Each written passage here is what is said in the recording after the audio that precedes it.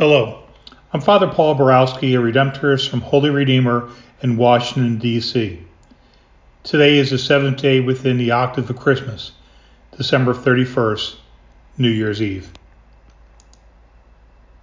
A reading from the Holy Gospel according to John. In the beginning was the Word, and the Word was with God, and the Word was God. He was in the beginning with God. All things came to be through him, and without him nothing came to be. What came to be through him was life, and this life was the light of the human race. The light shines in the darkness, and the darkness has not overcome it. A man named John was sent from God. He came for testimony, to testify to the light, so that all might believe through him. He was not the light, but came to testify to the light. The true light, which enlightens everyone, was coming into the world. He was in the world, and the world came to be through him, but the world did not know him. He came to what was his own, but his own people did not accept him. But to those who did accept him, he gave power to become children of God, to those who believe in his name, who were born not by natural generation, nor by human choice, nor by a man's decision, but of God. And the Word became flesh, and made his dwelling among us. And we saw his glory, the glory as of the Father's only begotten Son, full of grace and truth. John testified to him and cried out, saying, "This was he of whom I said, 'The one who is coming after me ranks ahead of me, because he existed before me.'" From his fullness we have all received, grace in place of grace. Because while the law was given through Moses, grace and truth came through Jesus Christ. No one has ever seen God.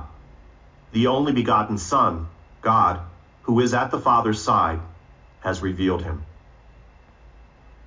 The Gospel of the Lord.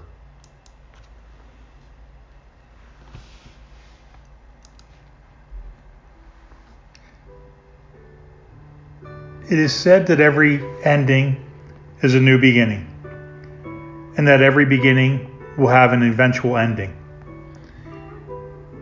And as with every beginning, it seems the hardest, but we must persevere if we want a good ending. The two readings of today talk about beginnings and endings. The first reading begins with, "Children, these are the last days." And it goes on to say the enemies of the church have appeared. Yet those enemies come out of within the church, and that is a disturbing thought. If that is the case, then what happened? The first reading says that they had never really belonged to Christ.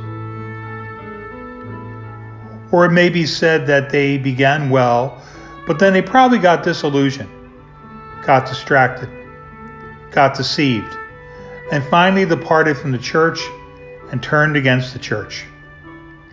But what happened to them can also happen to us. And indeed, it has happened, and we have not heard the last of it yet.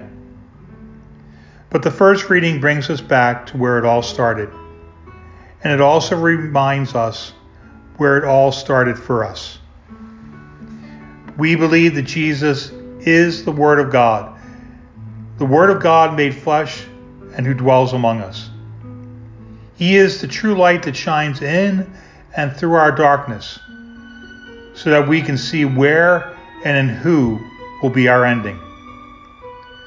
So as we come to the last day of the year, let us make a good beginning for the new year. And here are just some reminders as we prepare for the beginning. Before we assume, learn the facts.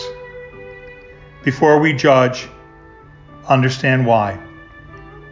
Before we hurt someone, feel. Before we speak, think. And before we start anything, pray.